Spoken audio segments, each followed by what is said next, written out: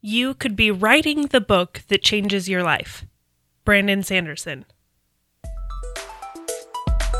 You're listening to Writing Roots, brought to you by Aspen House Publishing. Welcome to Writing Roots. I'm Lee Hull. And I'm Lee Esses. Our bonus episode today is another in our series about Pearls from the Masters.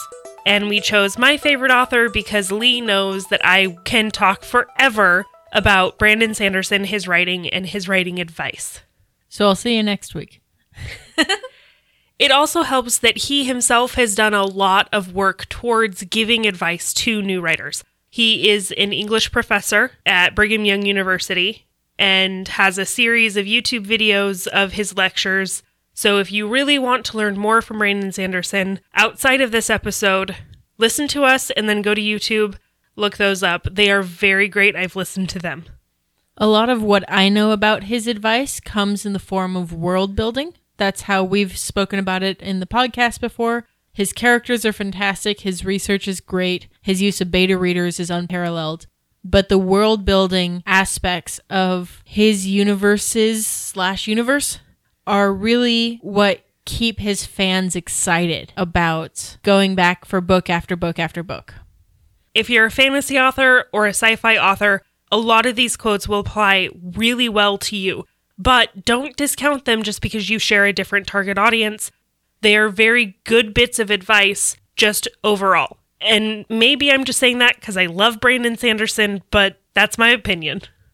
And I think the opener really speaks well to that in saying you could be writing the book that changes your life. I would say every book that I've written has changed me in so many ways. And that goes to some of the authors that we've discussed this month that say things like, write to understand, write to yourself. And our own quote that we share at the end of every episode, write selfishly. Whether or not we change the world or make a lot of money, if you write something that means something to you, then it changes your life, even in minuscule ways. Another trend that we've seen throughout the month, Neil Gaiman said it, Lee Child said it, Tolkien Lewis said it. Novels aren't just happy escapes. They are slivers of people's souls nailed to the pages, dripping ink from veins of wood pulp. Reading the right one at the right time can make all the difference. So all the other authors talked about how there's a little bit of escapism in writing fantasy, in reading fantasy. But as Sanderson says here, it is so much more than that. Just like writing can change a life, reading can change a life. If we write something that changes our life, it can be that sliver of our soul that makes the difference for someone else. I feel like this is really represented in his Stormlight Archive series, where he has the characters that are dealing with deep mental health issues, that people who read them who don't experience that are changed because they start to understand that thought process. Or if they do experience that, they feel that deep personal connection that they otherwise won't have in most fiction. Yeah, having your character be happy with their circumstances, I think makes them a little deranged. And not realistic. A lot of his characters bring in the reality behind such absurd situations. The book of his that I've read, the main character had the voice of her dead brother in the back of her mind as she's encountering these scenarios. This voice telling her to be careful, not trust these people, to go her own way. There is a reality to those dark thoughts that go through your head, even if they have someone else's voice attached. This next quote is really good for especially new authors. Nothing will train you to write better as a writer than working on your next book. No amount of advice, no amount of training, no amount of schooling can teach you truly how to be a better writer if you aren't writing. We appreciate you, our listeners' endeavors to become better authors and learning from whatever wisdom we manage to glean and are able to share. But you writing will propel you forward in your skill far more than we could. This next quote travels with a lot of the other quotes we've heard so far this month, and it is very important to be reading as well as writing. A doctor is not going to ignore new surgery practices. He said this in a couple of different ways in things that I've seen of his. If you aren't reading what's coming out in your genre, what's new, what's modern, then you're going to be using old things. Your habits, your influences are going to be very old. If all you've read is Tolkien and you try to write a fantasy novel, it's probably not going to be good because while Tolkien's world is really good, his writing is old. Don't expect to be the next Harry Potter if you're writing like Dickens. Yes. So his advice in this is to be reading constantly new books, things in your genre. Learn what's happening now, just like a doctor keeps up with new surgery practices. Because trust me, you don't want a doctor from the 1500s doing an amputation on you. This next one I'm going to read because I feel it. And this is one of those places I disagree. I am a writer who works from an outline. What I generally do when I build an outline is I find my focal, important scenes and I build them in my head, and I don't write them yet, but I build towards them. That's beautifully sums up my entire writing process. I put together ideas and thoughts and, oh, this would be cool, that would be cool, but I have something I'm always writing toward. This next scene that I write when my sisters recollide is going to be a disaster, and I need to make sure this information is known on this side and this much is known on this side. The more I can build toward that moment, the better that moment is going to be when we pay off. From a panzer's point of view, this idea can still apply. Whether or not you outline, if you have an idea of where your story is going, that will help you build the middle part of your book, because that is one of the biggest struggles. Me personally as a pantser, I know where I want to start and I know where I want to end. But the middle bit is the hardest part. So the more that I've developed the ending and how exactly that's going to go, whether or not I outline it, will help me so much more in that middle process. Quick note, next month, February, we are talking about writing prompts for Act 2 in your book. Things to help keep things moving. So if what Lee just said really resonates with you, stay tuned. We have a lot more coming on that particular topic. The next segment is not necessarily a quote, but advice from Brandon Sanderson about how to write your first novel. He released a YouTube video at the beginning of NaNoWriMo 2020 and gave 5 suggestions for how to get started and how to write your first novel, and in that process of trying to hit the 50,000 words. So we're going to just break down step by step the basics of what he suggested, those 5 tips. Also, in our landing page for this episode, we will include a link to that if you want to watch it directly. The first tip is one I really like, and I wish so many people didn't fight against. That tip is to borrow your structure. He explains that, especially if you're writing your first novel, find something that you like and use it. He said, quote, "Can I boil this down to its fundamental structure, then rebuild that structure with a new set of characters and a new problem to solve and a new character arc that is my own?" That is such good advice. Say you really, really like the movie Ocean's 11 and you like that heist structure. You can take that structure, boil it down, and create a whole new scenario that is completely different, but based on something you know and you're familiar with. Another thing you can do in rebuilding that structure is to shift your setting or shift your genre a little bit. Well, I want to have a Western style TV show that has like train jobs and has the main character and his little crew of people. There's the saloon girl who travels with him, but I want it in outer space. And that's how you get Firefly.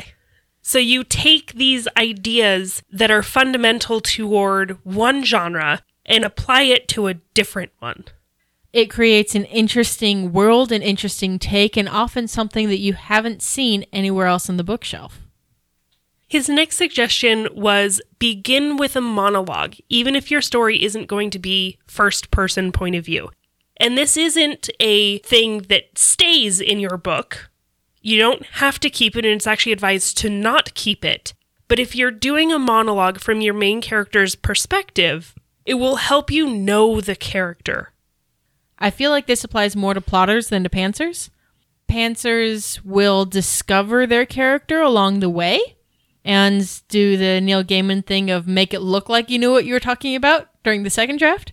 This is more of a plotter technique of, okay, this is how I develop my character before we get started with the book. One thing that author Dan Wells does is he'll take and kind of interview his character and say, in 5 pages, what does this character want me to know about themselves? And try to write in 5 pages everything that character would say. If you're looking for a sample character interview, we did an episode in May 2020 about that. You can check that out, pull from it, steal from it, do whatever you need to help develop your character. The third tip really connects with that character interview idea and helps you develop the plot points that you need in your book. He just suggests asking yourself 4 different questions. What does my character want? What do they need? How are those 2 things different? And why can't they have either one? About this, Sanderson said, you want the story to be personal to your viewpoint character. You want to be picking the viewpoint character who is either changing the most, having the most conflict in their life, or who is actively working on getting what they want the most. These are good ways to choose who the protagonist of your story might be. I think that's an interesting question to ask yourself, because often when starting a story, I don't always have all of the point of view characters picked out because I write from several points of view, but I always kind of know who the main character is. I'll meet them and discover more about them as I write, but it's never been a question of should this other character be the main character instead. And I really like this when choosing the point of view characters because in the last Sanderson book that I read, Rhythm of War, we didn't see the viewpoint of a couple of the characters that I was really excited to see most often. But I also understood that they weren't really doing anything at the time. So having viewpoints from them, though it would have been nice because I want to see their relationship more, it would have also been incredibly boring and pointless to a book that's already 400,000+ words. So when you understand what your character wants, what they need, how they're different, and why they can't have either one, that can help you find those drives in the story of what they're working towards and what they're doing to get there. A lot of this is about your character's internal conflict, not necessarily their external conflict. This next section talks more about what's happening outside of their heads, which is also important to the plot. It's that you need to choose the type of progress. There are different kinds of progressions in a story. You can have a travelogue like Lord of the Rings, where they need to get from the Shire to Mount Doom and toss the ring in. So their progress is how far along they are on the map. In a mystery, it's clue collection. What do we know about the suspect? What do we know in this whodunit that helps us figure out where we are at the end? This is one of those things that, when plotting your novel, will help you strengthen the center, the Act 2 part of your story. And one thing he says about that is make sure you're signposting the right kind of progress that's being made. So if you want the main plot to be one thing, your signposts, your clues that they're making progress, need to be centered on that. So if you're writing a mystery novel, trying to figure out who's tormenting your main character, and all of your progress is happening in the romance category, we're starting to feel less like it's a cat and mouse and more about romance. Yeah, you're no longer writing a mystery, you're writing a romance novel. So it's finding that balance. And he shared a couple of really good quotes in this idea of progress and sharing that. Stories are built from 3 ideas: promise, progress toward that promise, and a payoff of that promise. So that's kind of how you can structure, and this is a really good idea for your 3-act system. Your Act 1 is the promise. What are they working towards? Act 2 is the progress towards that promise, and Act 3 is the payoff. The next thing he said, things become page turners because we can watch progress toward a goal. If there isn't progress, if there aren't those signposts, your readers are going to get bored. That doesn't mean don't write it, especially in the first draft, but don't get too attached because your editor, if they're worth their salt, will tell you this isn't progress, this isn't moving the story forward, we're going to set it aside. We're taking this out of the story. And if you're wondering whether or not something progresses a story, this next quote is a really good way to figure out whether or not you're making progress. You want always in your story to be moving in a direction, mostly forward, sometimes backward. So your progress doesn't always have to be forward progress. This is actually really good at the end of Act 2 to have that major failure, that major thing that puts them back a few steps in their goal. We've spoken about the yes but a couple of times. That's one of those that brings you forward and backward at the same time. The final suggestion is to prime your mind. We talked about this in the Agatha Christie episode a few episodes ago, when she said that the best time to plan a book is while you're doing the dishes. Brandon Sanderson says that priming your mind, thinking about it when you can't be writing, is the best way to help you write the novel. Help you get through, especially like this, where he was talking about NaNoWriMo, get it so that when you do have the time to sit and write, you have something to write about. The quote in this is, "You will be surprised at how quickly you write a novel if you are able to dedicate some brain space to it." I love that quote. Yes. You have to dedicate brain space to writing a novel if you're going to finish it when you're not actually writing. I think this also helps you be excited about it and not dread sitting at the keyboard. It's like, oh, now I have to do all this extra homework that I've imposed on myself of writing 1667 words a day. It's now I know what needs to happen next, and it's just a matter of bleeding onto the page. So again, we'll have a link to this video in our landing page for this website. You can also look at his other videos and his website to get more advice like this. But we're going to go ahead and continue on with some more quotes from him about writing. Remember that your job as a practicing writer is to remember it's never going to be perfect on your first pass. I feel like we've heard this one before. Yeah, I think almost every single author we've covered this month has talked about this. Yes. Having that expectation of perfection the first time around is what stops you from writing. Because this isn't comparing to my Brandon Sanderson novel on the bookshelf. That expectation never helps. I've never seen somebody go, it was great and perfect the first time and I never had to make any changes, and be accurate in that statement. I love that Brandon Sanderson practices what he preaches here. He actually has put on his website the beginnings of failed drafts of his YA sci-fi, Skyward. And you can look and read and just see his first failed attempts. That, yes, he's right, it's not going to be perfect on your first pass, or even your second, or even your third. I don't recommend doing this for you as an author unless you have a very specific kind of fandom. It can be very humiliating and you can just add to your pressure on that first round, which is the exact opposite of what we're trying to do here. But he is a teacher, so this is how he is teaching and, like you said, practicing what he preaches. And he didn't release that before he released the book. He released that a while after he released the book. This next one is one that we have mentioned before when we're talking about magic and technology and how you build a magic system. When I write my books, actually, I'm known for very logical, rule-based magic systems. I write with 1 foot in fantasy and 1 foot in science fiction. I actually ended up talking with somebody who was looking for a new sci-fi author to start reading. And I ended up recommending Brandon Sanderson because he has this half fantasy, half sci-fi this balance between the two that is beautiful and almost unheard of.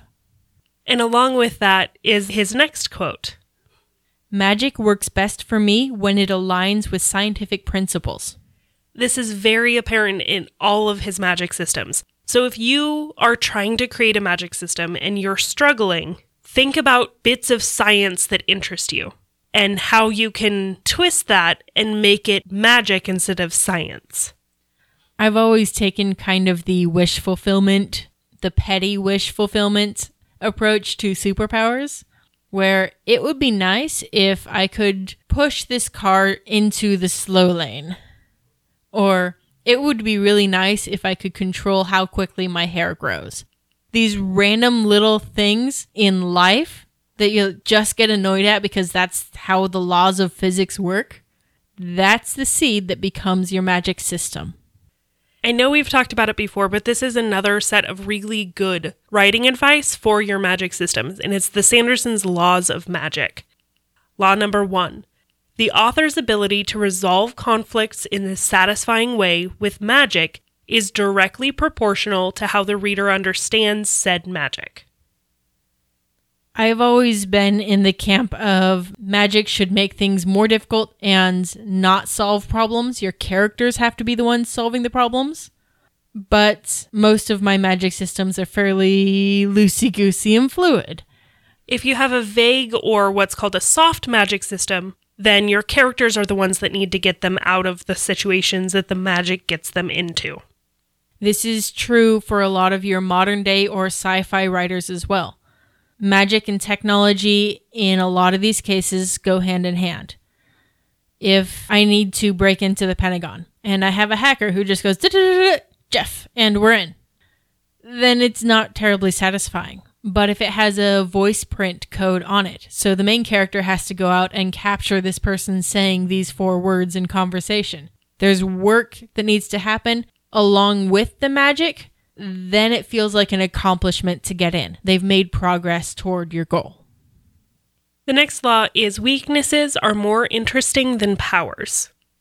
We've never said that on the podcast before. No, never.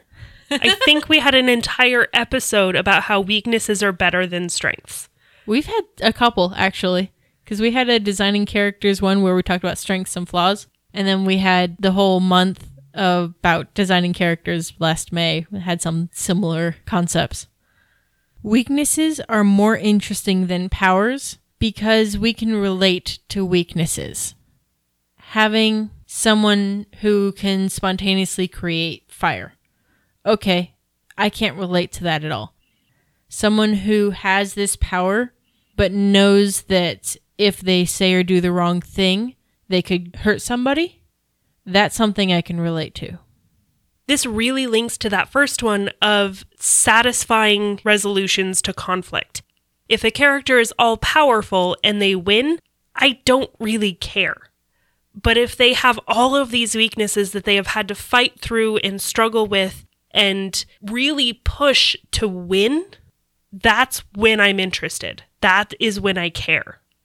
In a certain TV show called The Boys that I've been watching, one of the characters specializes in finding weaknesses in superheroes. That's his role in the story, is he finds somebody and goes, okay, this is how we kill this particular superhero. And it's interesting to see him solve problems that way. One of the most powerful characters has a tree nut allergy, and they take him out with like an almond joy. And it's hilarious. The whole thing is over the top and campy and dark, and it's great. But these strange weaknesses are far more interesting than the superpowers that the characters have. The third law is expand, don't add. This especially goes for people who are concerned about word count. Don't create a whole other plot line. Go deeper with the concepts that you already have. There's more you can do with this concept. You can expand this fight with the mermaid and get out of the ship and almost drown in the water. Make things deeper more than just adding another fight with a different mermaid. Just like Isaac Asimov has a zeroth law of robotics, Sanderson's zeroth law of magic is err on the side of awesome. Yes, please. If you aren't writing a magic system that is awesome, why are you writing a magic system? So much of the fun of having a magic system is that it's just darn cool. This next one, for a fantasy author who tells about strange new worlds and fascinating stories and interesting characters, this next one is fairly philosophical. The purpose of a storyteller is not to tell you how to think, but to give you questions to think upon. I think a lot of that goes back to aligning with the character and discovering new things with them and discovering new things in them. Being entertained, having someone tell me a story, is not to be preached at. Yes, I'm still going to learn in both categories, but I don't want to be told how to think. I love the idea of, even in fiction, even in fantasy, you can give readers things to think about, things that will keep their mind on your book outside of reading it. So this next quote is actually from one of his books, Alcatraz vs. the Evil Librarians. It's a fun YA series that is absolutely hilarious, and I just adore this quote from it. It is a writer's greatest pleasure to hear that someone was kept up until the unholy hours of the morning reading one of their books. It goes back to authors being terrible people who delight in the suffering of others. There is definitely a little bit of vicarious pleasure in tormenting characters, but it's an interesting bullseye to aim at as far as being an author, to keep your readers up reading your book. Something where it's not easy to set down, but instead something that they consume in one sitting as much as possible. That goes back to what he said about a story being a page turner. It is that bit that keeps driving if your characters are progressing, if the story is progressing, and you give them those little bits that they want to keep reading, then they're going to stay up until the unholy hours of the morning because they can't put your book down. But that won't happen if you aren't signposting progress, if you aren't formatting the chapters in a way that it doesn't give them an excuse to put the book down. You see often in writers' forums people asking, what would be the mark of success as an author for you? Is it just publishing a book? Just having that title of being a published author? Being somebody's favorite author? Being able to make a living off of writing and nothing else? What is this mark of success? In Sanderson's world, keeping somebody up at night so they have to finish his book. Nothing makes me happier when people talk to me about my book that I released than hearing that they read it in a day. Yes, it's an easy read, but the fact that they read it in a day tells me that they were interested enough to not do other things that they probably should have been doing.